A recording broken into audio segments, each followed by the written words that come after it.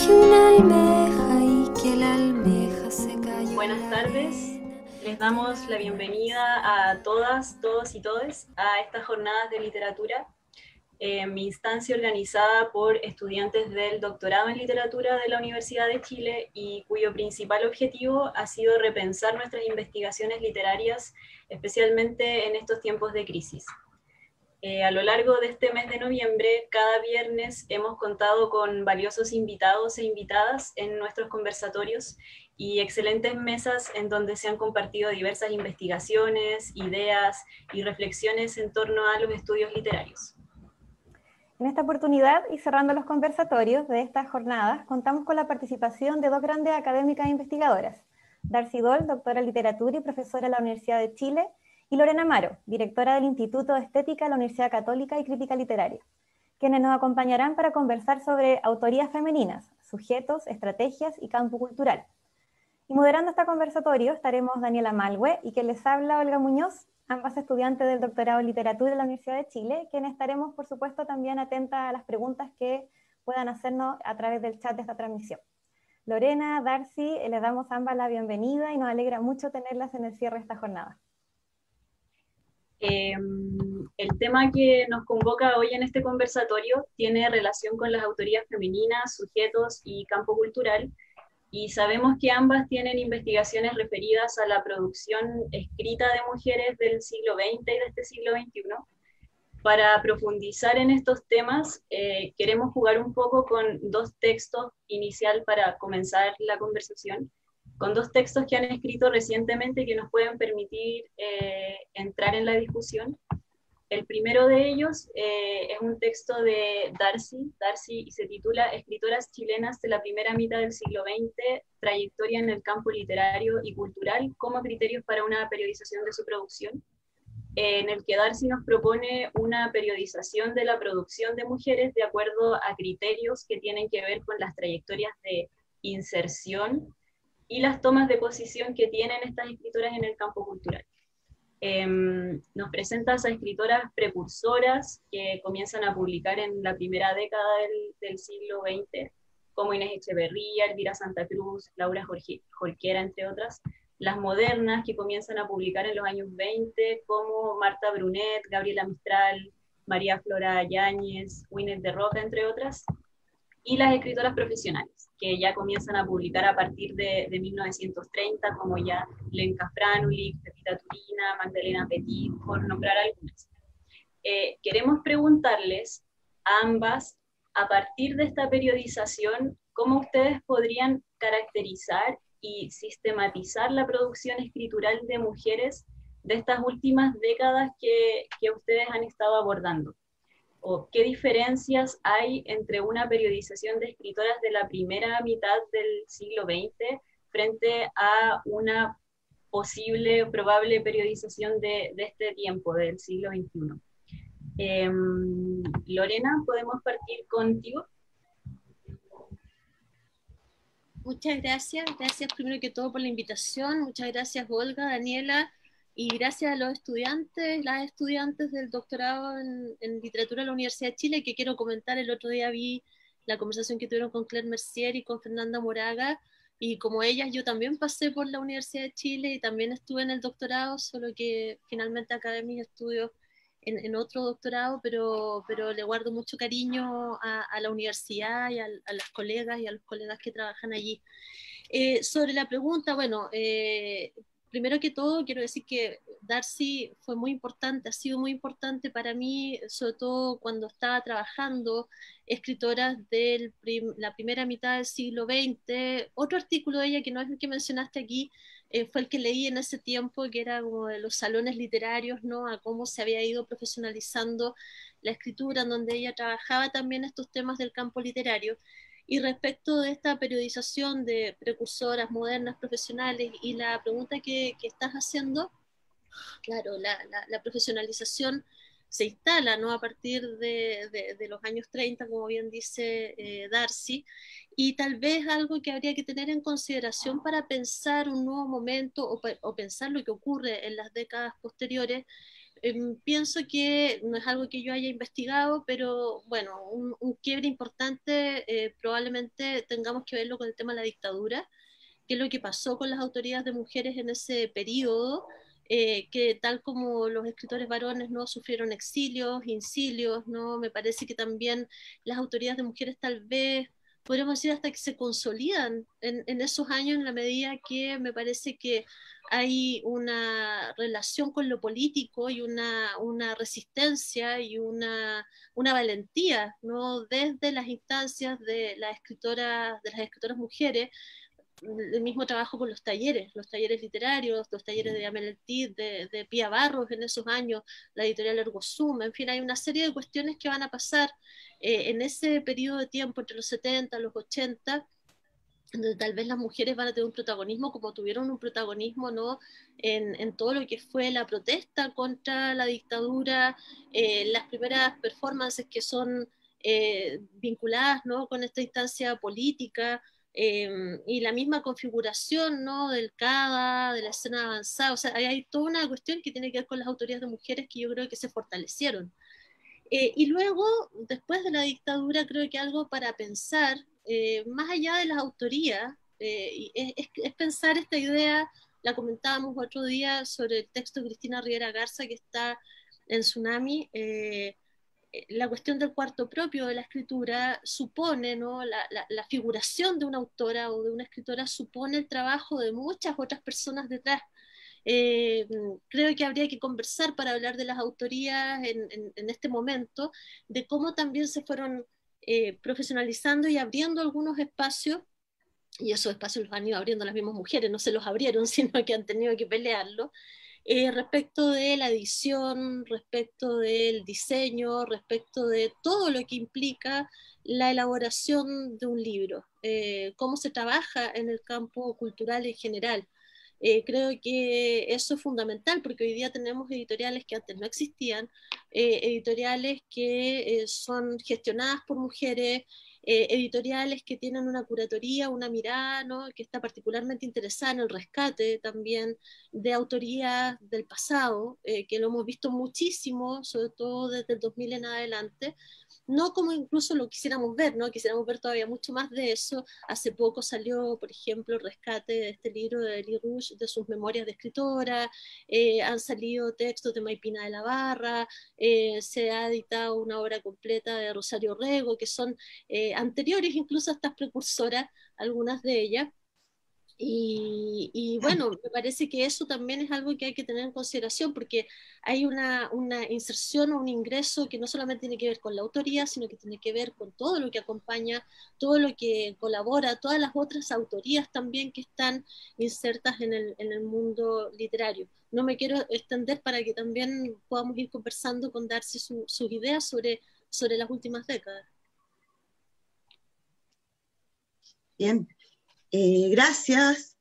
Primero saludar a todas, a todos y todes, ¿no? Y también agradecer estas jornadas que han organizado los estudiantes del doctorado en literatura.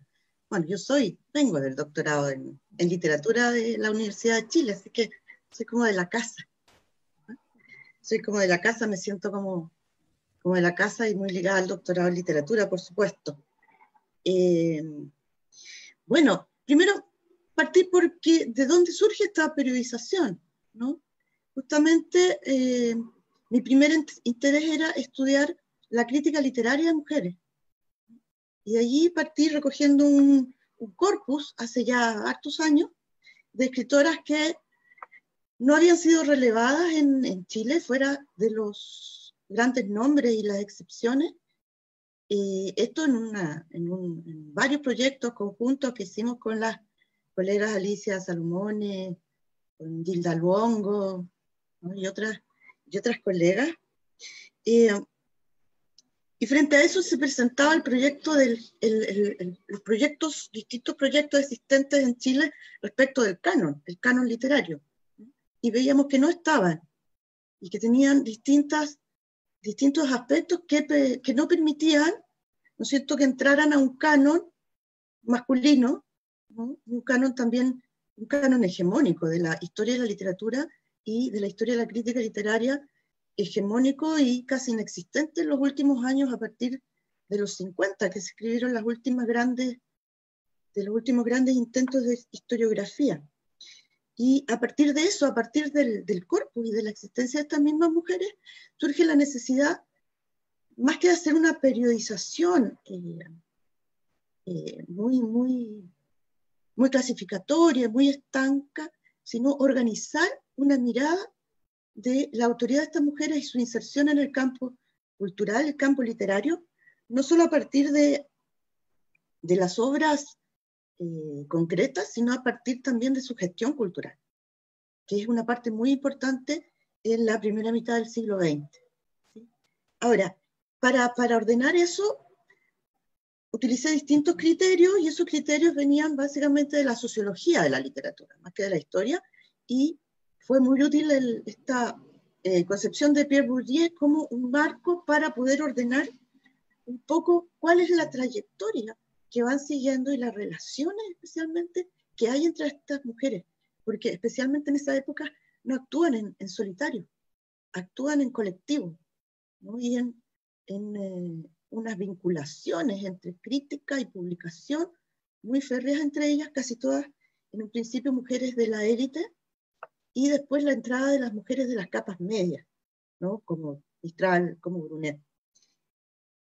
El tema es que esta periodización llega hasta más o menos los años 30, porque ahí se produce una gran heterogeneidad de escritoras y experiencias de estas mujeres, que por un lado se diluye un poco porque hay mucho menos estudios entre el 30 en adelante que el que hasta ahora hemos acumulado hasta esa década. Por otro lado, lo que ocurre también ahí, entre el 30 y el 50, más o menos, es que incide muchísimo el silencio feminista, aunque no sea muy relevado.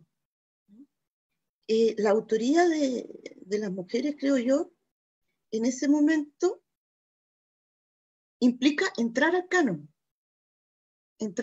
existente, más que discutir el canon propiamente tal, el canon literario. Entonces se suman a la escritura en general, a la literatura en general, hablando de Chile. Entonces se nos diluye ahí un poco la posible construcción de estas trayectorias. Y diríamos que incluso en la literatura chilena en general, el periodo del 30 y 50 es un periodo bastante descuidado, 50 y 60.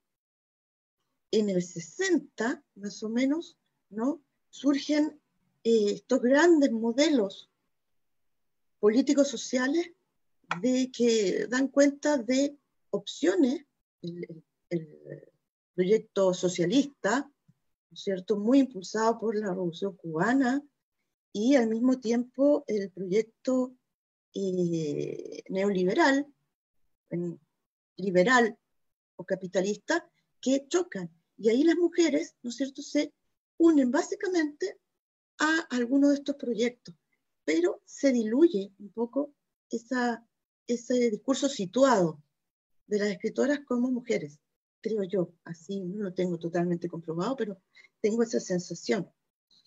Y posteriormente, la dictadura, como dice Lorena, justamente es un punto de quiebre de toda esa trayectoria general que se estaba produciendo en la literatura, ¿no es cierto?, con el latinoamericanismo, con la escritura comprometida, ¿no?, todos esos fenómenos, más la llegada de las críticas, la teoría y la crítica europea y norteamericana, ¿no?, metropolitana, podríamos decir. En ese marco, el quiebre que se da en la dictadura, en un primer momento, produce justamente esta resistencia que se empieza cada vez a consolidar más, y lo que agregaría a lo que dice Lorena es que resurgen los movimientos de mujeres y movimientos feministas. Y en la década de los 80, junto con ese fenómeno se produce, diríamos, el primer gran auge de la escritura de mujeres en América Latina y en el mundo, con una fuerza que no se había visto nunca en la historia. Y eso también es un catalizador para que las críticas literarias, ¿no?, construyan sujetos de la escritura de mujeres y contribuyan a esa visibilización, para empezar, diríamos, en toda América Latina, ¿no? Y eso diría yo que dura hasta entre el 80 y el 90, ¿no? Hasta allí llega un poco ese periodo. Y después hay una baja nuevamente desde el discurso feminista de la crítica y de la escritura feminista que se asume como tal, como gran fenómeno. No digo que deje de hacerse crítica ni que deje de hacerse la escritura, pero se diluye un poco y surge este otro gran paradigma de discusión que tiene que ver con la globalización y las identidades en América Latina. Y bueno, en Chile yo diría que hay un momento complejo para la crítica y para la crítica literaria de mujeres también, que tiene que ver con esta docilización de los discursos producto del mercado, ¿no? Hay una gran intervención del mercado desde el punto de vista de la literatura como un fenómeno de masa, y también hay una gran desconexión de la literatura y la crítica literaria respecto del público lector, ¿no?, que es lo que estaba pasando en los 2000, cuando ahí podríamos decir que estamos entrando a otra etapa, donde resurge un poco la narrativa, especialmente, y la narrativa de postdictadura, ¿no?, como otro fenómeno, más que una narrativa de transición, una narrativa de postdictadura. Y allí vemos nuevamente un protagonismo actual de escrituras de mujeres y que podríamos llegar hasta ahora, que tiene mucho que ver con el movimiento feminista de nuevo, ¿no? Aunque muchas escritoras no se consideran feministas, yo diría que el campo literario y el hábitus, ¿no?, construye allí, ¿cierto?, un poderoso dispositivo cultural y literario que vuelve a reinstalar a las mujeres en relación con el feminismo, ahora visto de otra manera. No sé si eso es un panorama muy, muy, muy general para decir también que nos falta hacer historia de la literatura, o genealogía literaria, no solo crítica, que es un punto que yo considero también que hay que empezar a debatir, y vinculada con lo social y lo político. Eso para no alargar tanto, yo lo solté todo junto, pero bueno, ahí la conversación. Totalmente de acuerdo, Darcy, contigo sobre la importancia de ir caracterizando, ¿cierto?, y dibujando estas genealogías que están ahí, ¿cierto? Y me parece súper interesante cómo ambas también tocan este punto sobre la conexión que tiene la producción escritural de mujeres con la gestión cultural, que es cierto que en distintos momentos, desde el siglo pasado y de este, sobre todo, también vemos cómo las mujeres que están escribiendo también están participando de editoriales, son directoras de editoriales, ¿cierto? Están incluso en el tema de la difusión del libro, y me parece súper relevante que así sea. Yo hablaba también con Alicia, que es mi profesora de tesis, Alicia Salomón, y me decía, bueno, no podría ser de otra manera, ¿cierto? Esto de que las mujeres estemos escribiendo, y también en la parte de la gestión y la difusión de esa escritura. Ahora, también otro tema que es súper importante de destacar o de conversar cuando hablamos de la configuración de una subjetividad femenina tiene que ver con la maternidad, ¿cierto? Y Lorena hace poco publicó un texto llamado Maternidades líquidas, feminismos y narrativas recientes en Chile, que está en el dossier de la revista Literatura de la Universidad de Chile, para quienes quieran ir a visitarlo ahí.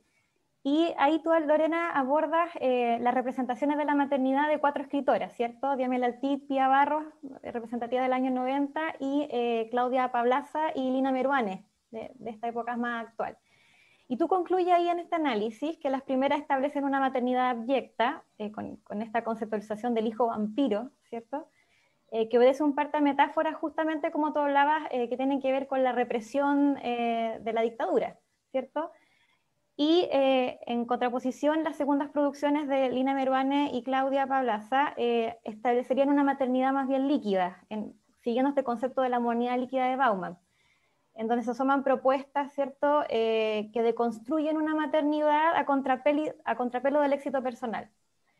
Entonces, ahí queríamos preguntarle a Darcy, como para hacer la respuesta cruzada de los textos de ambas, ¿cómo has visualizado tú, Darcy, estas representaciones de la maternidad en los análisis que ha hecho tanto del cine, ¿cierto?, donde tú has trabajado también harto en el ensayo, y qué relevancia le otorga a este tema, pensando en la configuración de sujeto-mujer y en esta panorámica que nos dejaste, ¿cierto?, bastante completa? Sí, mira, revisando el tema, yo creo que hay una continuidad respecto de la maternidad como un problema y como una construcción negativa. Yo creo que pensando en las escritoras actuales, por ejemplo, en el libro En la Resta, por dar un ejemplo de Alia Trabuco, ¿no? Allí, si bien ya no hay una figura abyecta, las figuras que se dan son, podríamos decir, casi de la madre castrante, que trabajaron también en algún momento las autoras, las críticas y teóricas que vienen de los 70 y 80.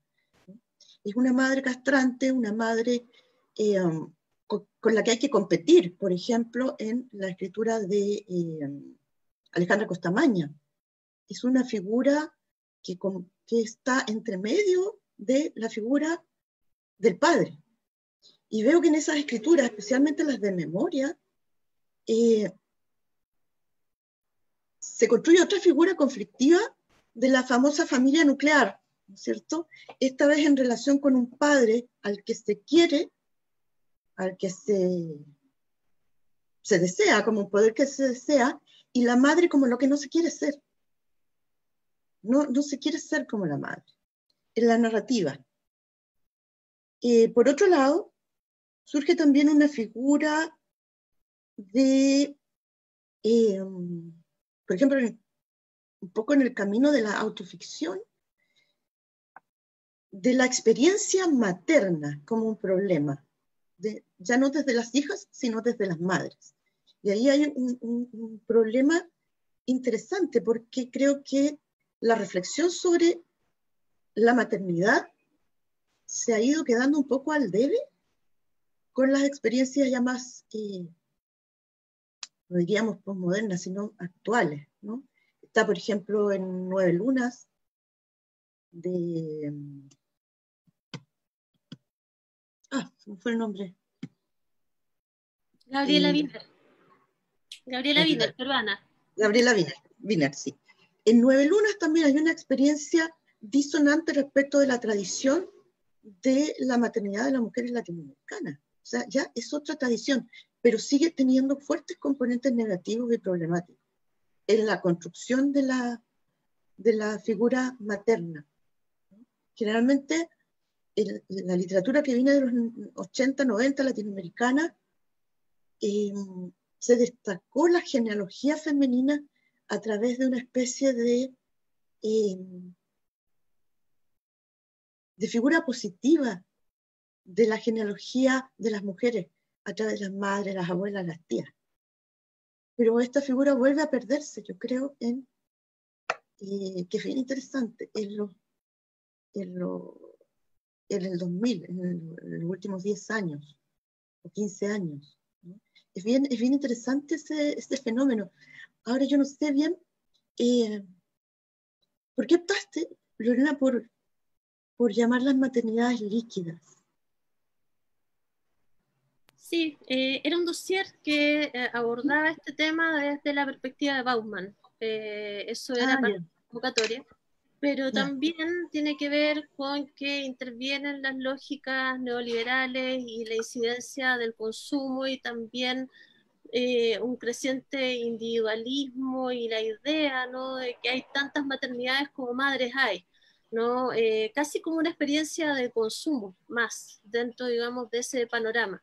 Entonces, por eso está esa idea instalada en el artículo, y también desde la crítica, no necesariamente desde la adhesión, ¿no? Sino que en el caso, por ejemplo, de Lina Mervane hay una crítica bien clara, ¿no?, a la cuestión de la maternidad, que recoge también críticas que son antiguas, ¿no? El tema de la maternidad, como tú bien dices, en los años 70, el mismo feminismo, ¿no?, americano, norteamericano, ya instalaba el problema de la maternidad, y también otras, ¿no? Silvia Federici, bueno, como formas de control, ¿no? Es como una forma más de control patriarcal, y desde esa perspectiva, ¿no?, hay una aproximación a la maternidad que ha sido compleja siempre para el feminismo y otros feminismos que reivindican, como tú dices, las experiencias, ¿no? Ciertas experiencias del cuerpo gestante, ciertas experiencias que podrían ser reivindicatorias, ¿no?, porque implican una mirada hacia lo genealógico, un reconocimiento de la madre, pero que siempre es conflictivo, ¿no?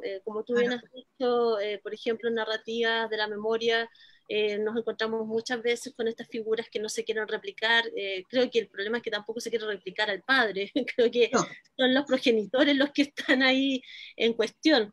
Pero yo también quería hacer algunos comentarios sobre lo que planteaba Darcy, porque hay varios puntos que comentó que me gustaría retomar, y que me parecen súper interesantes. En la exposición, primero, bueno, hiciste esta alusión, Darcy, al silencio, ¿no? A este silencio feminista al que habla Julieta Kirkwood, que creo que es a partir del año 49, vinculado con el voto hasta el tiempo de la dictadura, y un cierto vacío que se produce allí. Sobre eso, bueno, estuvimos comentando el otro día, y quería como aquí de todas maneras decirlo, está apareciendo, yo creo también en último tiempo, no solamente reediciones, sino que también trabajo crítico. Comentábamos el otro día Escribir y tachar de Ana Traverso y Andrea Kotov, donde hay un recoger, ¿no? Qué es lo que pasa con algunas escritoras precisamente de ese periodo, que como tú bien dices, tal vez puede que sea un poco más nebuloso, y sobre todo desde esta perspectiva feminista. Y lo otro que quería comentar sobre eso, mencionaste lo de los años 80, y creo que hay algo que todavía tenemos que ir procesando y que podemos seguir conversando, y que de hecho tú aludiste al tema de la crítica literaria al comienzo de tu intervención, y es qué es lo que pasa con la crítica literaria de las mismas mujeres. Yo creo que es muy importante, muy relevante en ese momento tan político y tan necesario, ¿no?, de levantar voces, la construcción, ¿no?, crítica que van a hacer mujeres como Raquel Olea, aquellas que estuvieron en torno a la Casa Enamorada. También lo que ocurrió con el Congreso del año 1987, que creo que va a ser un momento decisivo, ¿no? No solamente de una manera local, sino que regionalmente, ¿no?, para empezar a hablar o retomar las hebras o repensar las autorías de mujeres. Creo que ese Congreso vale la pena comentarlo y preguntarnos qué es lo que pasa con la crítica literaria de mujeres, porque lo he estado pensando bastante a raíz, por ejemplo, del libro de Claudia Cabello sobre Gabriela Mistral, por ejemplo, en donde en algún minuto ella dice que la forma que tuvieron algunas mujeres de ejercer la crítica literaria fue una forma súper lateral, o sea, a través de los prólogos, no siempre en textos que eran presentados como textos críticos, porque me parece que es una cuestión que ha sido muy difícil para las mujeres, aparte de entrar a la autoría como autoras literarias de ficción, de narrativa o de poesía, es construirse desde el ensayo y desde la crítica literaria. Me parece que es un lugar sumamente conflictivo para las mujeres, porque la figura del crítico supone una figura de autoridad en el imaginario. Entonces, las mujeres, ¿no?, tal vez van a entrar muy posteriormente respecto de otros lugares que se han ido ocupando a ese espacio que ha sido tan reservado, ¿no?, para las lógicas masculinas. Y otra cosa que también quería decir sobre lo que has dicho tú, y un poco complementando o pensando estos temas, es que en los años 90, como tú bien dices, después de que termina la dictadura de Pinochet y pasamos a este momento tan ambiguo, ¿no? Los años 90, tan pobres en cierto sentido, en que, como tú bien dices, hay como un replegamiento también del feminismo, interviene esta cuestión de la globalización, la discusión sobre las identidades en América Latina. También ocurre, y es algo que también podríamos discutir, ocurre que el tema del feminismo se reelabora desde la perspectiva de género y ingresa a la academia. Carol Arcos, por ejemplo, escribe sobre esto y sobre cómo incide el hecho, digamos, de que abordemos estos temas desde la academia en los años 90, cómo incidió una despolitización del discurso, cómo incidió también en que formas más radicales de feminismo se desplazaran hacia otros espacios, pensando, por ejemplo, el anticolonialismo, el tema del racismo y todas las cuestiones que han venido ahora como a golpear, ¿no? Como una fuerte ola a partir de lo que fue el Mayo Feminista de 2018 y un poco antes, ¿no? Entonces, también ahí me preocupa cómo esta asociación, o cómo pensar la academia en relación con la militancia. ¿Ya? Si se puede pensar retomar la militancia feminista desde la academia, que me parece que es muy importante, y tú también lo dices cuando planteas, ¿no? El pensar las nuevas narrativas desde perspectivas políticas, desde perspectivas, ¿no? Sociales. Esa docilización que se produce en los años 90 por la intervención del mercado, también correspondería discutirla, y creo que tal vez las lógicas propuestas, yo como tú también, Pierre Bourdieu fue muy importante para la elaboración de muchas ideas que tenían que ver con las autoridades de comienzos de siglo en Chile. El famoso artículo de Gonzalo Catalán que tú citas, yo también lo utilicé bastante, lo he utilizado en clase, en fin. Pero claro, Pierre Bourdieu piensa toda su teoría de campo cultural y campo literario, en una estrecha relación con lo que él observa o en una descripción de cómo funcionaba el campo literario francés de fines del siglo XIX. Hay luego reelaboraciones de conceptos como hábitus, en fin. Pero me parece que lo que está ocurriendo hoy día con la literatura excede ese pensamiento sobre el campo. Porque el tema del mercado ha llegado a tener tal incidencia, por un lado, y por otro lado, Internet, las redes sociales, que lo que hasta aquí hemos hablado o hemos dicho que es gestión cultural o promoción cultural, se transforma en otras cosas. Ya me parece que ahí también hay que hacer todo un trabajo para poder repensar lo que ocurre del 2000 en adelante con estas narrativas, que es muy complejo, en que la docilización del discurso político o de la capacidad transgresora, ¿no? De un discurso feminista, también hay que ver qué es lo que pasa a la luz de esas otras incidencias. ¿Ya? Eso como complementando un poco lo que tú decías, Darcy. Bueno, lo de las maternidades que un poco desplazado, ¿no? Pero me parece que, claro, quería poner estos temas porque son también los temas del conversatorio para que podamos seguir conversando. Sí. ¿Puedo? ¿Sí? Sí. Sí, ya, gracias. Mira, fíjate, yo no la publiqué, pero yo hice mi tesis de doctorado en crítica literaria feminista chilena entre 1980 y 2000, ¿no? Y justamente ahí el Congreso del 87, ciertos hitos como la primera publicación crítica sobre Gabriela Mistral que surge de La Morada, ¿no? Y los diferentes talleres y las prácticas del movimiento de mujeres primero, pues feminista, que confluye, ¿no es cierto? Fue decisivo para la crítica literaria chilena. O sea, y también con el retorno de críticas que se habían dado, que habían, ¿no?, hecho trayectos por Estados Unidos, por Europa, y justamente tomé a Raquel Olea, a Eliana Ortega, a Kemi Yarsun y lateralmente a Adriana Valdés, digamos, que no se considera feminista, y a Nelly Richard, porque aunque no se diga, es muy influyente en en ese campo. Y claro, si uno ve ahora... Bianchi, ¿no? Soledad Bianchi de la Universidad de Chile también, ¿no? Hay un momento muy importante ahí.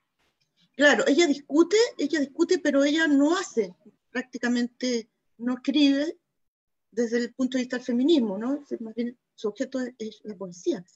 Pero lo que es interesante es qué es lo que ocurre con eso, porque eso coincide también con la entrada del feminismo a la academia y la suerte de reconversión a los estudios de género, que es como la versión académica, universalista, totalizadora de los feminismos, y también, todo eso tiene consecuencias que tienen que ver con lo económico, social y cultural. O sea, no es que hubiese un nuevo silencio feminista a partir de que hubo un cansancio, no, sí, efectivamente dejó de financiarse al movimiento de mujeres y movimiento feminista en sus distintas prácticas comunitarias y ciudadanas que por parte de las ONG, que eran las que habían sostenido en Chile la resistencia de la mujer y la resistencia política. Y luego sucede que los gobiernos de transición, ¿no es cierto?, intentan domesticar, dicho así, el pensamiento feminista y se transforma en el CERNAM, y el CERNAM no apoya las prácticas ni feministas que están fuera del gobierno, ni las prácticas en la academia. O sea, con mucho esfuerzo el feminismo entra en la academia, pero allí también, digamos, se produce una especie de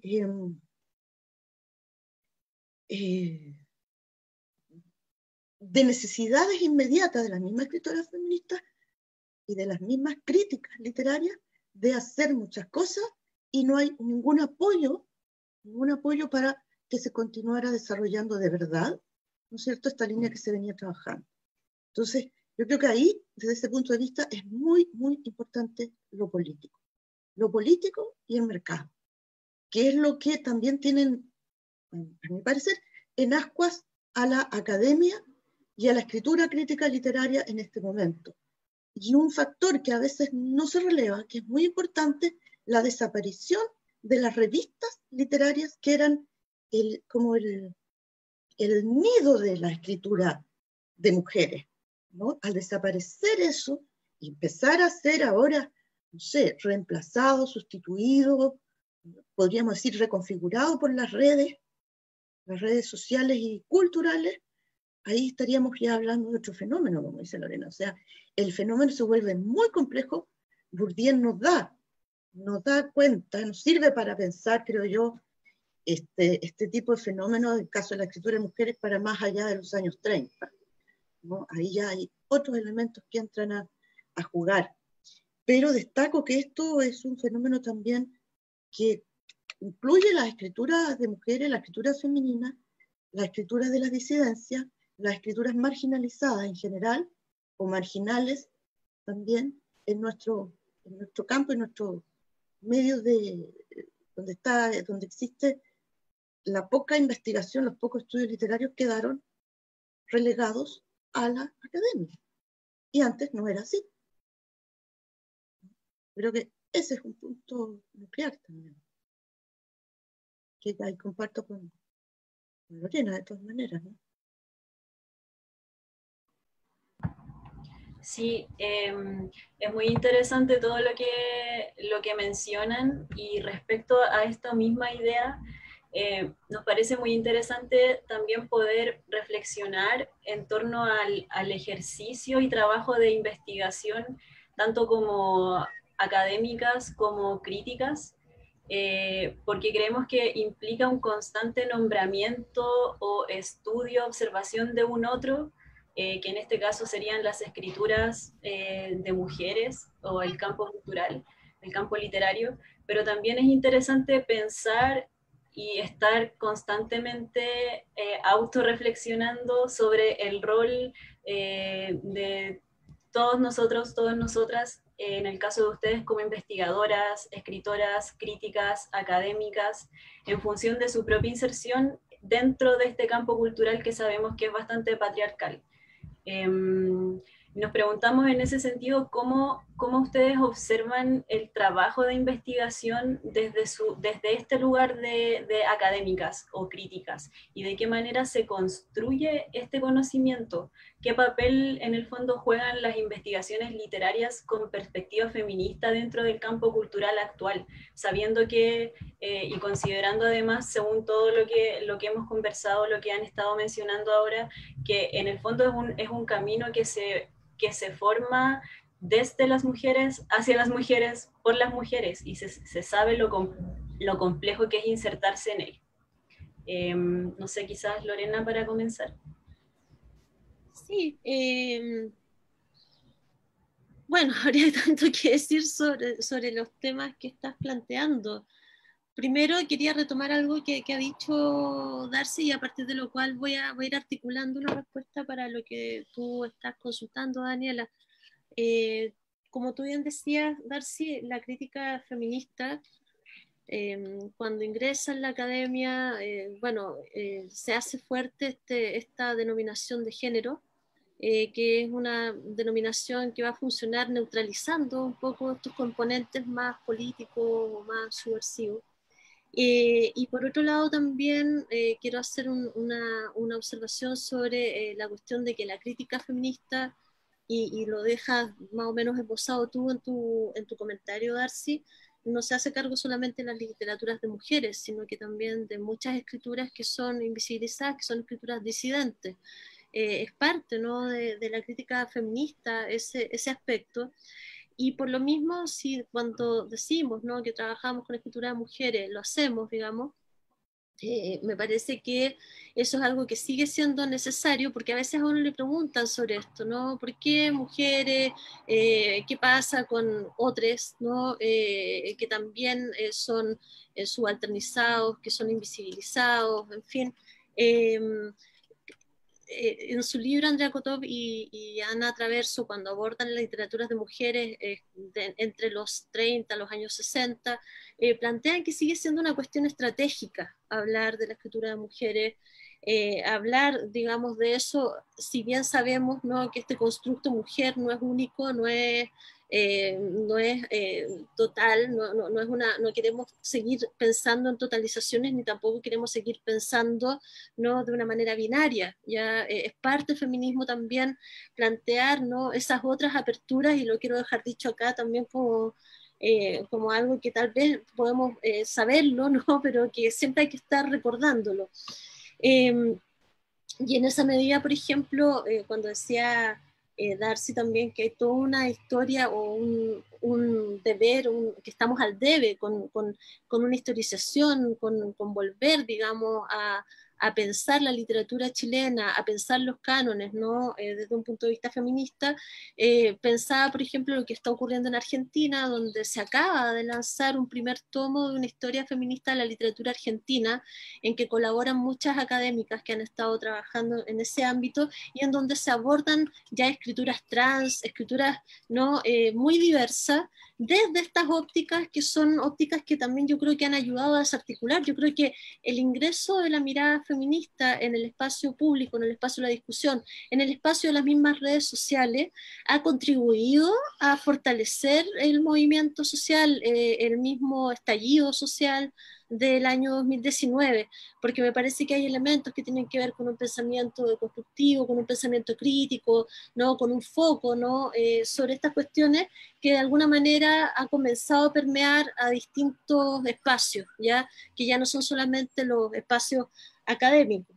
Ahora, en esa óptica también, pensar la academia, el lugar desde el cual uno trabaja, y creo que ahí también, como Darcy, hay unas complejidades, hay unas dificultades que dicen relación con cómo estamos lidiando con el mercado. Creo que Darcy va a estar de acuerdo también, como investigadora, y como investigadora también del área del arte y las humanidades, y en eso quiero relevar el trabajo que ha hecho en el último tiempo la Asociación de Investigadores en Arte y Humanidades, que ha tratado de levantar o construir un discurso crítico frente a lo que está ocurriendo con nuestras áreas, que estaban muy excluidas, estaban totalmente invisibilizadas en las primeras discusiones de un proyecto de ley del Ministerio de Ciencia, y lograron de alguna manera instalar algún concepto que no estaba para nada en los papeles iniciales, en las documentaciones iniciales.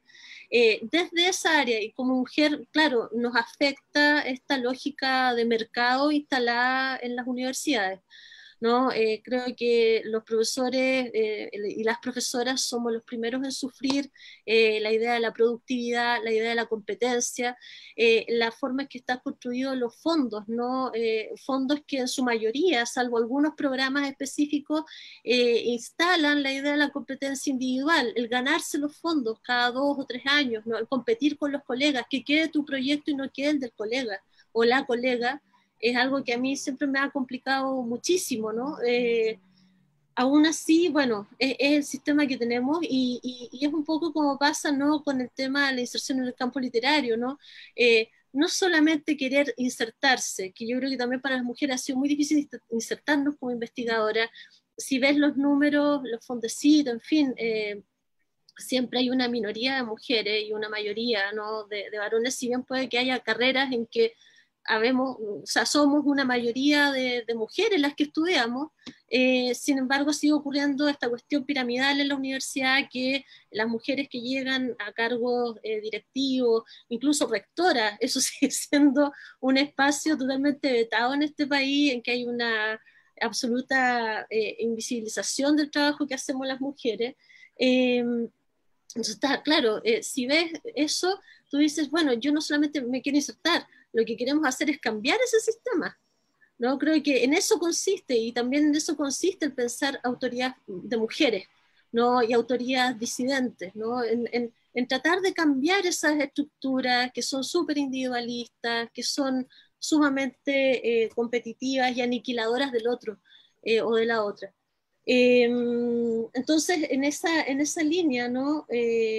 Lo que puedo decir respecto de ese lugar también finalmente encaja con otra cuestión, y es que esas lógicas de mercado, esas formas en que hemos tenido que trabajar desde la academia, queriendo romper con ellas, sin poder romper con ellas, porque yo creo que somos de una generación con la Darcy en que esto se instala y nos tocó vivirlo, o sea, algo que no le pasó a nuestros profesores o a nuestras profesoras tal vez con tanta fuerza, el tema de la productividad, el tema de los papers, el tema de las indexaciones, ¿no? Todo eso nosotros nos tocó vivirlo, nos golpeó en la cara, digamos. Yo no estudié con esos parámetros, en el doctorado nadie me dijo que tenía que escribir papers, me fui dando cuenta cuando ya traté de insertarme laboralmente.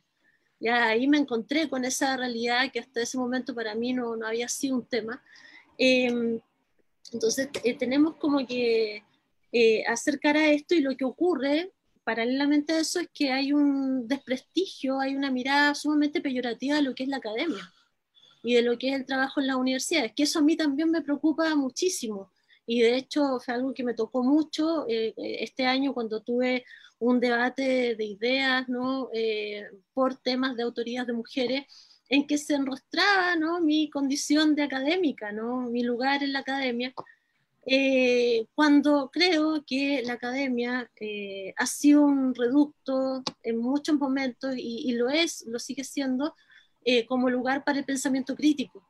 Me parece sumamente injusto que siempre se esté hablando de la academia como un solo lugar, como un lugar monolítico, cuando estamos tantas colegas, la misma Darcy, colegas que aprecio mucho, que están trabajando para tratar de cambiar esos espacios. Y tú sabes de esas luchas, ¿ya? Entonces se habla de la academia como la academia patriarcal, la academia que todos en alguna medida hemos sufrido, y que yo también la sufrí con mis profesores cuando estudiaba, una academia jerárquica, una academia desvinculada de la realidad, una academia que no dialoga con lo que ocurre en su entorno. Y creo que somos muchos los que estamos tratando de precisamente dialogar con ese entorno.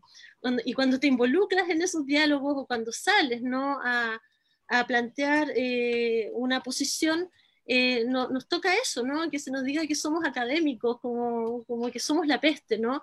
Y si incluso tú miras las escrituras, Hablaban ahora de la desaparición de los espacios de las revistas literarias. Me parece también muy preocupante, y de los espacios culturales en los medios de prensa tradicionales, que también los medios de prensa tradicionales van encaminados a la desaparición, ¿no? Ahora hay una diversidad, y se podría pensar que hay una democratización hasta cierto punto en esa diversidad de revistas electrónicas. Yo no estoy tan segura de que eso sea una democratización. Sigue siendo difícil también el acceso al mundo digital, sigue siendo desigual, y también en esos espacios que suelen ser súper precarios y súper acotados en el tiempo, como muy espontáneos, surgen y desaparecen. Es muy difícil que se vayan construyendo, por ejemplo, voces críticas, ¿no? Que haya un seguimiento, que haya una instalación de un trabajo que requiere de tiempo, ¿ya? Pero bueno, ese es otro tema. Cuando tomaba esta idea de las revistas, quería señalar que hay muchos textos, mucha escritura que se hace en torno a la literatura, en que yo muchas veces no logro diferenciar, de hecho, lo que puede ser un texto escrito por un poeta sobre la poesía de lo que puede ser la escritura de un académico o una académica. Sin embargo, la escritura de la académica, por estar inscrito en esta institución, digamos, minorizada o es rechazada, como una escritura también de autoridad, de poder, cuando me parece también que la misma forma, la construcción que tiene hoy día la universidad, nos impide tener una mayor participación, nos impide, de hecho, construir muchas veces nuestras voces como quisiéramos construirlas. No sé si hay tanto poder como se supone que hay. Y sobre estas cosas también quería comentar, por ejemplo, sé que ha habido hartas discusiones sobre un documental que hizo el colectivo Pliegue, en que se entrevistó a una serie de académicos para hablar precisamente de estos temas, de qué es lo que está pasando con esta neoliberalización, qué es lo que está pasando con el capitalismo cognitivo, y no deja de sorprenderme también, y aquí volvemos al tema de nuestro espacio como mujeres, ¿no? Que eran solamente hombres, ya, los que puedo respetar mucho, algunos son colegas míos, los que comentaban, muy poquitas mujeres, me parece que estaba Mónica González, por ejemplo, desde el ámbito periodístico, entregando algún comentario y poco más, digamos, una estudiante, en fin, pero las voces eran de varones, las citas eran europeas, las citas eran de filósofos europeos, no había pensamiento localizado, no había un pensar el asunto tampoco de los colectivos, porque existiendo algunos colectivos que se están encargando de este tema hoy día, no entrevistaban a la gente que está en los colectivos, sino que más bien a figuras que tal vez yo me equivoco, no sé, pero que yo las veo como figuras aisladas. Entonces, no deja de impresionarte todo eso, ¿no? Como la académica que soy, tú dices, bueno, pero ¿dónde están nuestras voces? ¿No? Y no quiero arrogarme aquí la idea de que somos marginales, ni mucho menos. O sea, nuestra posición es una posición muy privilegiada, es una posición en que yo creo que también se ha tratado de visibilizar la literatura. Creo que fue muy importante la universidad durante la dictadura y después de la dictadura. Lo que hacemos los profesores de literatura, lo que hacemos los críticos, ayuda a visibilizar el trabajo de los escritores y las escritoras. Entonces, siempre es muy triste cuando los mismos escritores y las escritoras dicen que la academia es una peste, ¿no? Porque finalmente estamos en diálogo, estamos tratando de construir entre todos un tinglado, ¿no? Para un espacio cultural empobrecido por la dictadura, y no es la idea, yo creo, como generar esta tensión. Se entiende que tengamos diferencias ideológicas, y yo creo que ahí es donde hay que entrar, cuando entra la política y manifestar divergencia. Hay otro tema que me preocupa mucho sobre la crítica feminista, y es que hay toda una dimensión hoy día del feminismo donde se enfatiza mucho el tema del cuidado, de los afectos. Los afectos no solamente pueden ser afectos, ¿no?, de ese estilo. Se nos sigue a las académicas y a las críticas encasillando o pensándonos como receptivas, como casi unas madres dentro de la academia, algo que me molesta mucho, más allá del estilo personal que tenga cada uno, pero me parece que nos siguen maternalizando. Ya de las profesoras se espera que escuchemos, que seamos receptivas, y también como críticas, no sé si tenemos el derecho a litigar, a discutir ideas, ya que el discutir ideas no necesariamente implica liquidar a otra persona. sino que es plantear argumentos, o por lo menos así yo lo entiendo. La crítica tiene que plantear argumentos y no ir a las personas, me parece.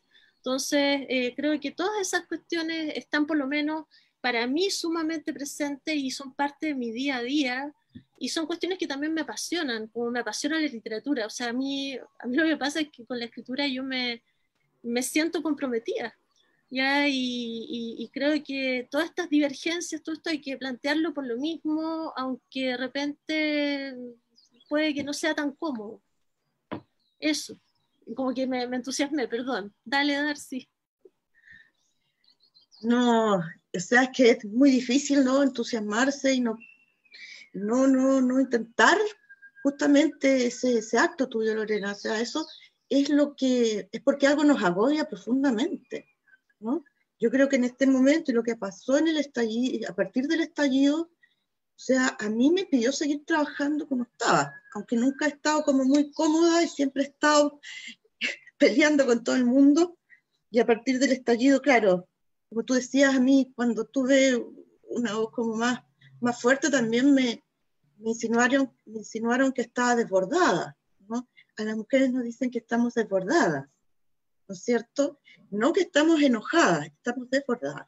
Entonces, partiendo de eso, yo creo que es un problema estructural que tiene que ver con la construcción, cómo se ha construido esta universidad al margen de los mismos académicos y académicas de las humanidades, en general, de las humanidades y las artes.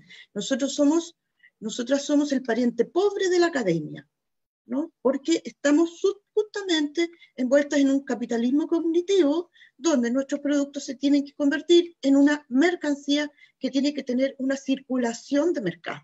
Esa circulación de mercado es la que provoca, ¿no es cierto?, este modelo, el modelo del paper, ¿no es cierto?, que más allá que sea un artículo científico bueno o malo, ¿no es cierto?, es el símbolo de lo que podríamos llamar, a mi juicio, la deserotización de la universidad, ¿no?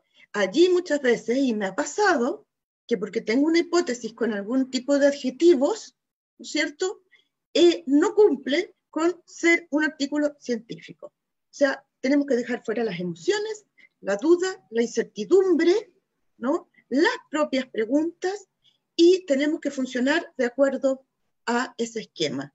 O sea, efectivamente, en la academia, nosotros en este momento estamos en una especie de línea de producción tayloriana, ¿no es cierto?, donde además nuestro tiempo se reduce cada día más formularios, cada día más gestión, cada día más. O sea, me pregunto si, no sé, Hannah Arendt, Virginia Woolf, todas las académicas habrían podido escribir algo en su vida, Marta Traba, si hubieran tenido que hacer tantas cosas como tenemos que hacer nosotros. Y yo creo que esto, más allá de las teorías conspiratorias, no es casualidad, no es casualidad. Los y las intelectuales han desaparecido de nuestro país, ¿no es cierto? Y yo creo que se ha empezado a reescribir ensayo a partir del estallido, ¿no es cierto?, porque estábamos atrapados en una serie de tentáculos que a cualquier ser humano le coartan el tiempo que tiene para pensar, para tener, como podríamos decir, un pensamiento sintiente. Y aquí también estamos involucrados mujeres, hombres, todos los géneros, la disidencia, las distintas, como se llama, todo lo que podría caber en la interseccionalidad. Porque estamos en un lugar subalterno, no tenemos poder para decidir cómo queremos trabajar, ningún poder.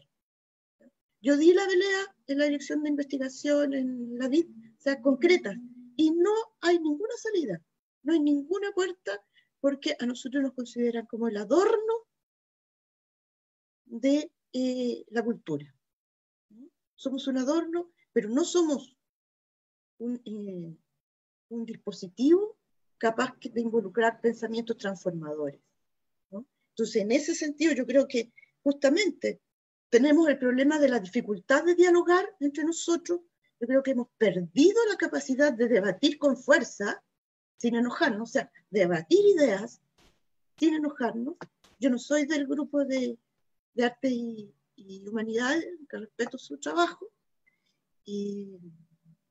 Y yo creo que el feminismo, además, o el feminismo en el que yo creo, no tiene nada que ver, no tiene cumplidas sus expectativas en ningún caso en el capitalismo patriarcal. Y el capitalismo cognitivo es terriblemente patriarcal y funciona de la peor manera, que es la manera casi invisible, ¿no? Está allí oculto en todas nuestras prácticas y en todas nuestras experiencias. Y yo creo que es una lucha social y política. O sea, como dice la colega Amaro, reincorporar la voz propia fuera de la academia, no solo en la academia. O sea, a partir de lo que nosotras diríamos, estamos siendo, porque nunca acaba uno de ser, ¿no? Estamos siendo, volver a conectar esos lazos, usando las redes sociales, con las tecnologías, pero también con todo ese mundo de gente de la provincia, por ejemplo, ¿no? O de gente que no corresponde a la élite que discute a través de las redes. Sí, es una élite.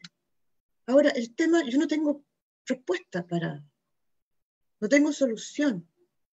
Yo creo que hay que reconfigurar un dialogismo complejo como diría Bakhtin, y empezar a reconstruir una comunidad interpretativa, ¿no? Pero bien abierta, sin... el tema es que no tenemos tiempo, ¿no? Nos falta el tiempo. Y por último, creo que hay que recobrar, en oposición al paper, que yo lo escribo, yo he tenido Fondesit, todos lo hacemos y tenemos que hacerla, volver al ensayo, o a formas ensayísticas como el de Cristina Rivera Garza, o como Texto Yonki de Beatriz Preciado, aunque no necesariamente estemos escribiendo sobre esos temas, pero tenemos que abrir, ¿no es cierto?, crear y configurar nuevas formas de ensayo que nos permitan ser legibles por otra comunidad, no al interior de la academia solamente, porque ahí uno se pregunta, ¿para quién escribo? Esa pregunta atraviesa también a los estudiantes de doctorado, y decían, ¿para qué a quiénes estamos formando y para qué? Sería la pregunta que yo me haría también, ¿no? ¿Cómo conversamos sobre ese tema? ¿Para quién estamos enseñando, entre comillas? ¿Para quién estamos compartiendo lo que hemos estudiado todos y todas los que somos profesores de la universidad? Ese sería mi cómo. Qué necesarias las reflexiones que están sucediéndose en este conversatorio. Debo confesar, junto con el comité, que estamos fascinados escuchándolas, oyéndolas debatir, ¿cierto?, sobre estos temas. A mí me parece súper interesante un punto que toca Darcy y que también lo expresa muy bien Lorena, sobre poder instalar la suspicacia, ¿cierto? No pensar cosas que podrían ser casualidad, ¿ah? Y Lorena lo expresa muy bien. Mira que bueno que hiciste este ejemplo con este documental que se dio, ¿cierto?, sobre la crítica a la academia, porque a mí también me surgió esa pregunta, pero también uno entra en la contradicción, ¿cierto? ¿Yo puedo decir algo? Una cosita. Sí, vale. Sobre pliegues. Bueno, sí. Las organizadoras, las productoras y las directoras son mujeres. Sí. Son mujeres.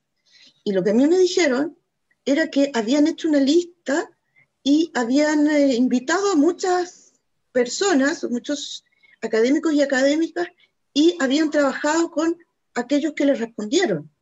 Lo que no sé es a cuántas mujeres invitaron. Bueno, a mí yo no fui invitada, y dijeron que no, sí, pero lo tenían presente.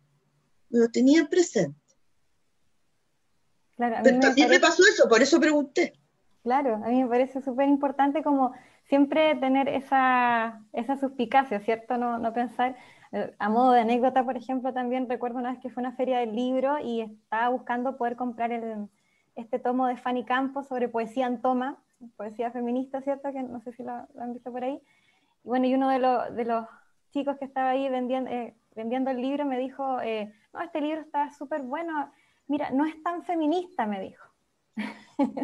Y yo quedé como sin posibilidad de contestarlo, como dudando, ¿cierto?, en contradicción, diciendo, pero bueno, ¿cómo no? Si eso es una poesía que está totalmente feminista. Entonces, qué interesante los debates que nos están planteando, las reflexiones, porque justamente desde el lugar en que estamos hoy, que es la academia, también estamos trabajando para que estos discursos lleguen a más áreas y ámbitos de la vida, ¿cierto? Sí. Eso es, yo creo que esa es la necesidad, ¿no? Reconstruir esa comunidad interpretativa, no solo para especialistas, sino para la ciudadanía, ¿no? Porque eso es la literatura, eso es el arte, las humanidades en general. Y reivindicar, Darcy, también la posibilidad de intervenir, reivindicar esa posibilidad de intervenir, porque también el mismo campo cultural, no solamente las artes y humanidades dentro de la academia son vistas como algo ornamental. Este gobierno está todo el rato mandando unos mensajes de que el arte y la cultura en este país no valen nada. Entonces, frente a eso, no queda otra que sacar todas las voces posibles. Y cuando hablaba, por ejemplo, también de los colectivos, no solamente Asociación de Investigadores de Arte y Humanidades, no sé, las mismas redes de feministas, investigadoras feministas, hay muchísimas redes que se han levantado hoy día. Hay que ver también cómo se logra cierta efectividad con eso, porque un lugar del activismo importante son las redes sociales. Pero lo bueno es que el estallido supuso salir a la calle.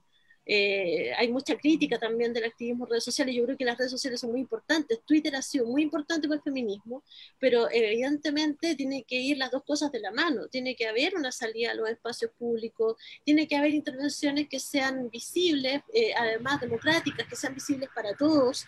Y en ese sentido yo creo que hay una responsabilidad que tenemos.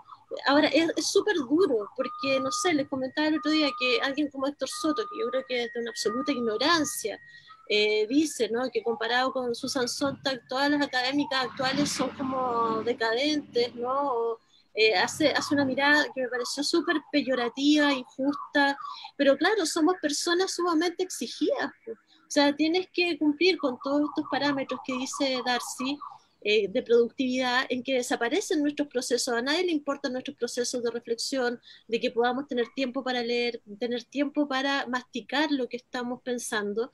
Y además tenemos que hacer gestión, formulario, en fin, todo eso que uno lo hace. Yo, por ejemplo, lo hago porque creo que puedo cambiar algo si estoy en ese lugar, ¿no? Si no, no lo tomaría. No. Y además hay que salir a debatir con lo contemporáneo y hacer crítica del presente, que yo creo que es algo muy difícil para muchos de nosotros. Yo sé que que muchas académicas y académicos son extremadamente cuidadosos con su trabajo, en el sentido de que no quieren dar juicios o no quieren escribir textos, ¿no?, si es que no lo han pensado con tiempo. Ahora, el presente te exige otra cosa. Creo que la crítica literaria en gran medida dialoga con eso, lo dice Beatriz Salo en algún texto, ¿no?, sobre el compromiso con este movimiento permanente del presente, en que te puedes equivocar mucho. Claro que te puedes equivocar, ¿no?, pero también puedes contribuir y plantear ideas que pueden ser útiles para el debate, para las discusiones. Entonces, claro, si lo haces, estás quitándole otro tiempo más a tu vida personal, tal vez. Ahora, si haces de esto tu vida personal, si haces de la escritura tu vida personal, porque yo creo que para muchos de nosotros es así. Entonces, ahí se junta todo, ¿no? Pero es muy difícil, en realidad, poder modular esos tiempos con los tiempos de producción que nos imponen. Porque son maquínicos, ¿no? Porque no son adecuados, no son ajustados, son coloniales también. Es algo que no hemos dicho hasta ahora. Como tú, Darcy, también he tenido experiencias, ¿no? Revista norteamericana, alguna que me publicó con estas normas de la MLA, decirme como esta escritura que desarrollan ustedes Latinoamérica, no sé, Chile, las mujeres, esto que hacen ustedes es muy literario. O sea, una vez me llegó una aprobación de artículo con 3 o 4 páginas señalando mis adjetivos, como te pasó a ti, ¿no? Como cosas literarias, ¿no? Aplacando la posibilidad de creación en esos espacios, ¿no? Frase corta, me pedían frase corta, yo uso mucho la frase intercalada, yo uso el párrafo largo, digamos, no, el párrafo corto. Son todas formas de control, formas de homogenización de la escritura, que van convirtiendo esto en una especie de fábrica, ¿no? Que nosotros no queremos. Y por eso también hay que darse el tiempo fuera de esos espacios en que tienes que publicar, para escribir otras cosas, para hacer los libros, para participar en conversatorios como estos, ¿no? Para dialogar con estudiantes también. Nosotros también tenemos un rol formativo, que de eso ni siquiera hemos hablado, porque ya es tan apabullante todo lo demás, pero tenemos un rol formativo y creo que ese es el primer rol que tenemos: discutir, dar ideas, acompañar procesos de formación, para los cuales muchas veces también nos vemos restringidos con el tiempo, y creo que son los espacios más gratos y que más te reportan alegrías, ¿no? Cuando ves que la estudiante terminó su tesis, ¿no? Cuando ves que están publicando, cuando ves, yo ya estoy mayor, cuando ves que están haciendo clases, que están sacando libros, ¿no? Todo eso es una maravilla que se produce aquí, y tú quisieras que lo que ellos viven no lo vivan como lo estamos viviendo nosotros, y esa es una tarea que tenemos todos de cambiarlo, porque no sé si tenemos que hacer huelga de brazos caídos, no sé qué es lo que hay que hacer con esto para poder transformarlo, porque creo que incluso en organismos como el mismo Fondesit, ¿no? Los grupos de estudio, yo he participado en grupos de estudio, y todos tienen la voluntad de cambiar. A nadie le acomoda en las humanidades, yo creo, este sistema. En literatura, los colegas con los que he hablado siempre estamos todos de acuerdo en esto. Entonces, ¿cuáles son las lógicas burocráticas, administrativas, poderosas, ¿no? Que finalmente nos impiden hacerlo, ¿no? Hay que seguir dando con esto, y hay que seguir insistiendo con esto, y ser activos en el momento en que estamos viviendo, un momento que además es de, como se ha dicho, destituyente, constituyente, un momento de pensar las instituciones, de repensar las instituciones, no solamente la Constitución, porque cambiar la Constitución finalmente es un paso, ¿no? Sino que hay que cambiar muchas de las formas, ¿no?, en que nos vinculamos, ¿no?, como comunidades. Y como bien dice Darcy, ¿no?, comunidad interpretativa, comunidad dialógica, la posibilidad de discutir sin enojarnos, sin picarnos, sin atacar al otro por ser quien es, ¿no? Sino que más bien por su acción política, por su postura. Ya me parece que eso es fundamental. Y yo creo que todos esos instrumentos, Fondesit y todo ese tipo de situaciones, junto con ser instrumentos de control, son formas que trabajan con la supresión del sujeto, ¿no? Es la supresión del sujeto. O sea, competir en un espacio mínimo, ¿no?, por migajas, si lo ponemos en relación con otras áreas, es absurdo. O sea, no se puede seguir trabajando, digamos, 4 meses en hacer un proyecto que sabes que vas a perder, porque son 40 proyectos los que llegan, y porque además yo realmente creo que el Fondesit está mal hecho y contribuye a que se formen grupos de interés, grupos cerrados, carencia de diálogo. ¿Por qué? Porque tú mandas un proyecto, te evalúan, pero tú no tienes ninguna posibilidad de defender tu proyecto. Ninguna posibilidad, ¿no? Y no sabes quién te evalúan, pero quienes te evalúan sí saben quién eres tú. O sea, y somos todos seres humanos, ¿no? En todo esto hay preferencias y hay intereses. Es así. Entonces, ese lugar en el que nos ponen no puede seguir pasando. Y para eso, digamos, hay que denunciar, o hay que tomar decirlo como lo decimos aquí, decirlo en todas partes. Yo creo que ese también es un punto de partida. Y por otro lado, o sea, las reglas cartesianas, como feministas, nos impiden pensar. Las reglas cartesianas son las que priman en el artículo científico. O sea, ese no es nuestro campo. No lo es, nos lo han impuesto, ¿sí? No es que como dice Adorno, no es que el ensayista se vuelva loco, digamos, ¿no es cierto?, en un rapto de inspiración. No, es otro modo de trabajo.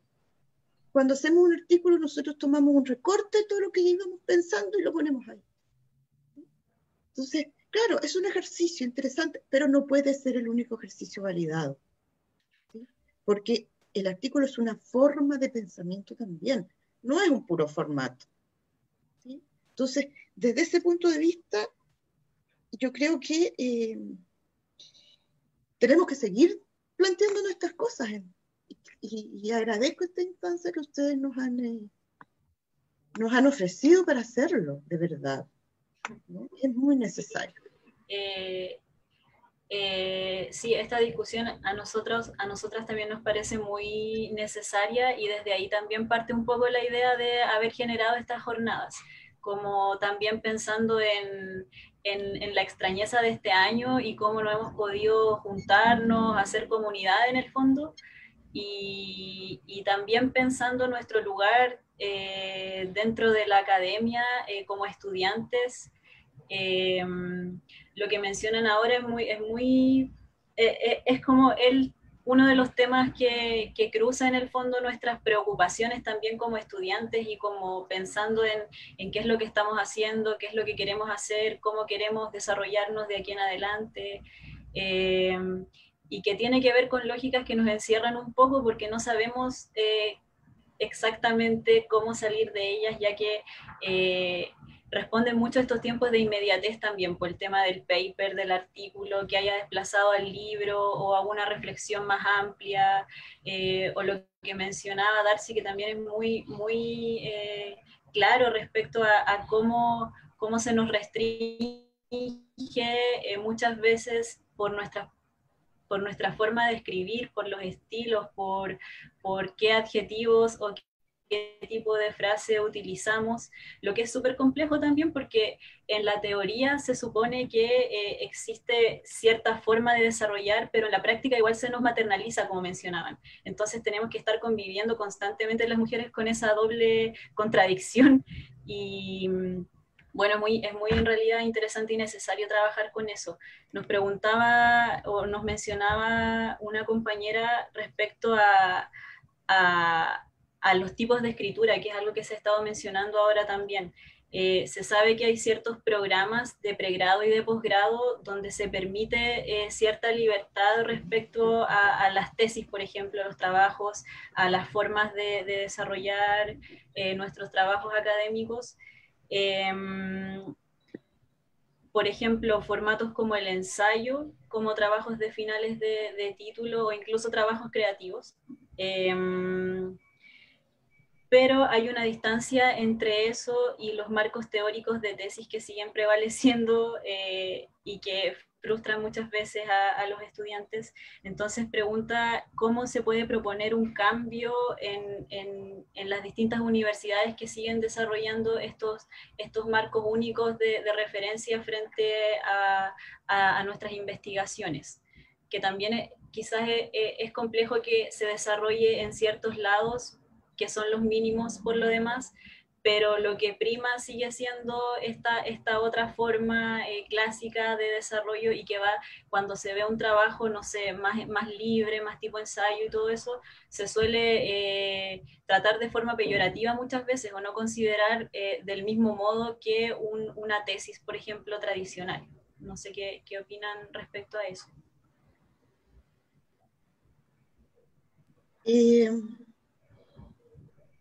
Sí, estoy de acuerdo.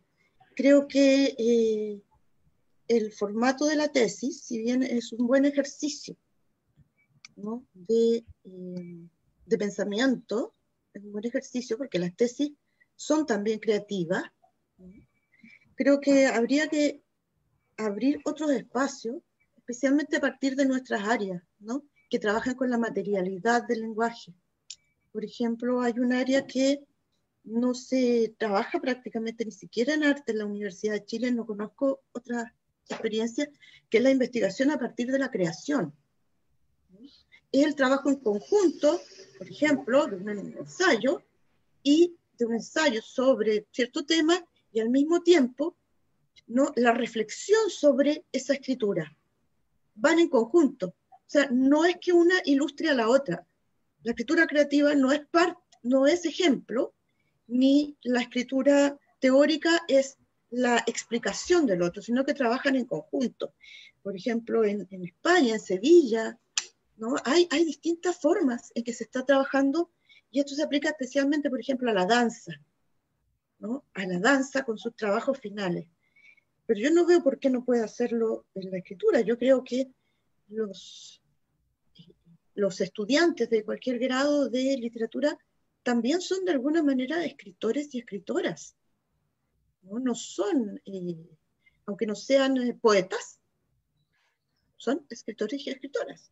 Entonces hay ciertas maneras. ¿Y de quiénes dependen esas maneras? Estructuralmente, por ejemplo, dependen de la configuración de los comités, de los programas, de todos los programas, y cómo esos comités, cuáles son los perfiles que le dan concretamente a los distintos posgrados. Esos perfiles son transformables, ¿no es cierto? Pero yo creo que tiene que venir ahora sí de las estudiantes y les estudiantes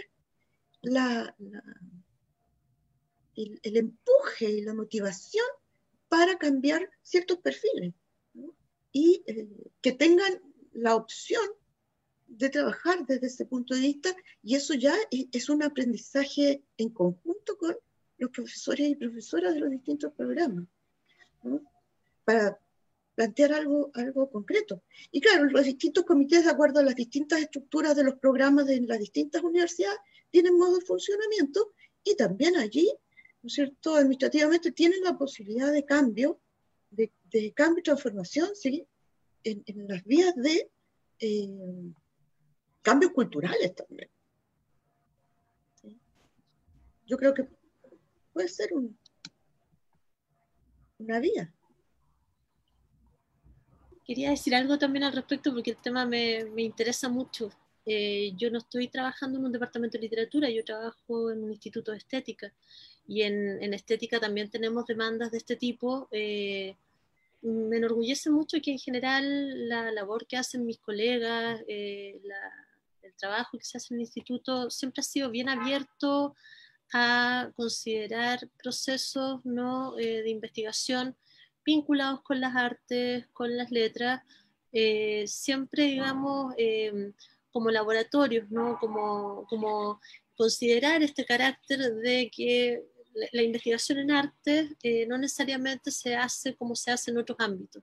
Eso es algo que también han peleado mucho los profesores de arte, el que se considere como investigación en la creación de obras, ¿ya? Porque hay procesos de creación que implican obviamente un trabajo de investigación súper arduo, un recoger, ¿no?, documentación, voces, ideas, ¿no?, un trabajo con las materialidades, que es enorme.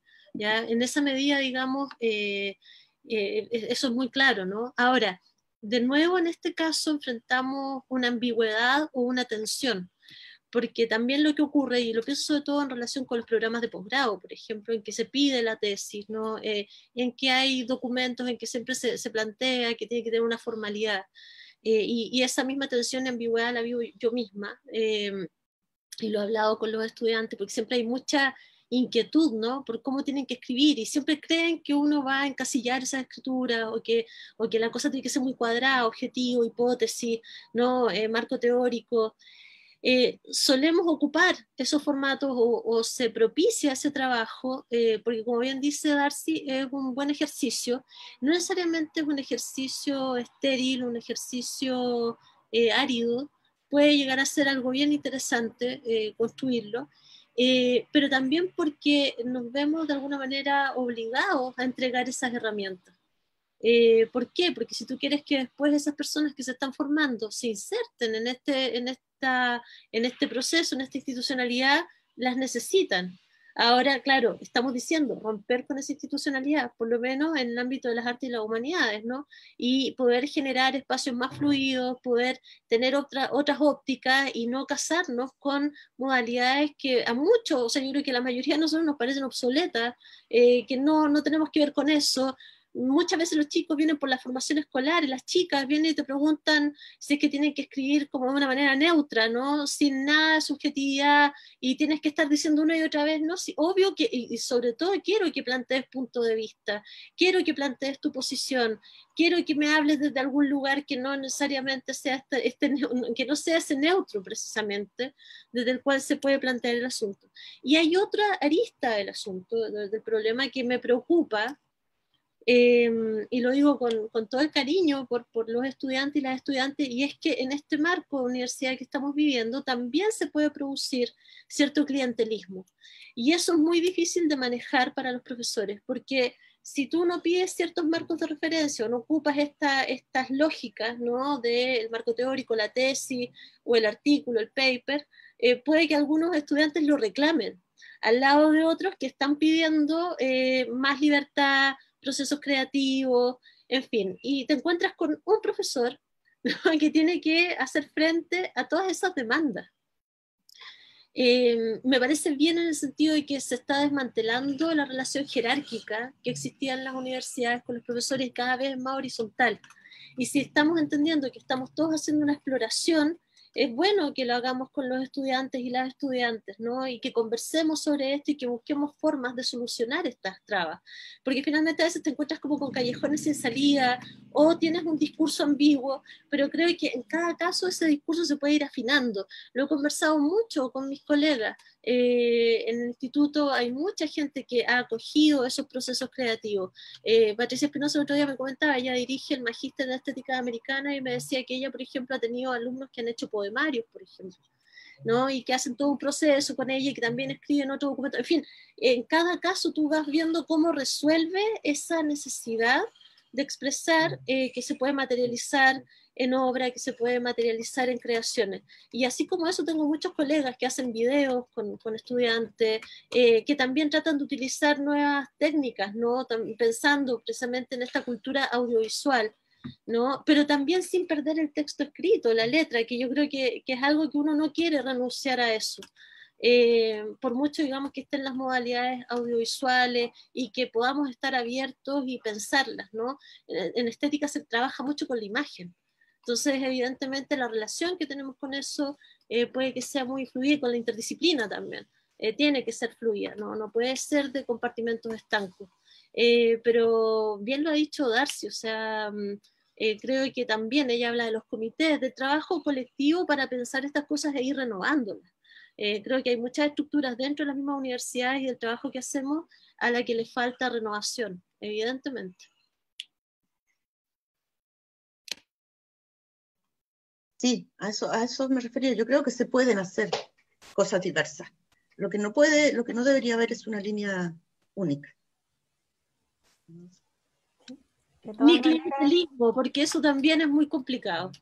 A mí eso no me gusta, el clientelismo tampoco, o sea, me parece que también es una forma súper capitalista de vincularnos, ¿no? Me parece que no puede ser.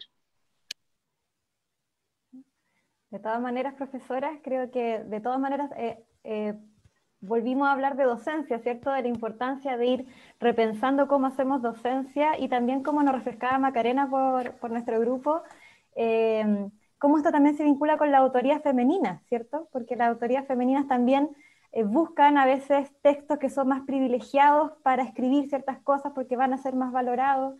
Recuerdo Ana Traverso en algún texto comenta que las poetas en algún momento se trasladan hacia la narrativa, ¿cierto? Porque en la narrativa iban a encontrar más público y más aceptación.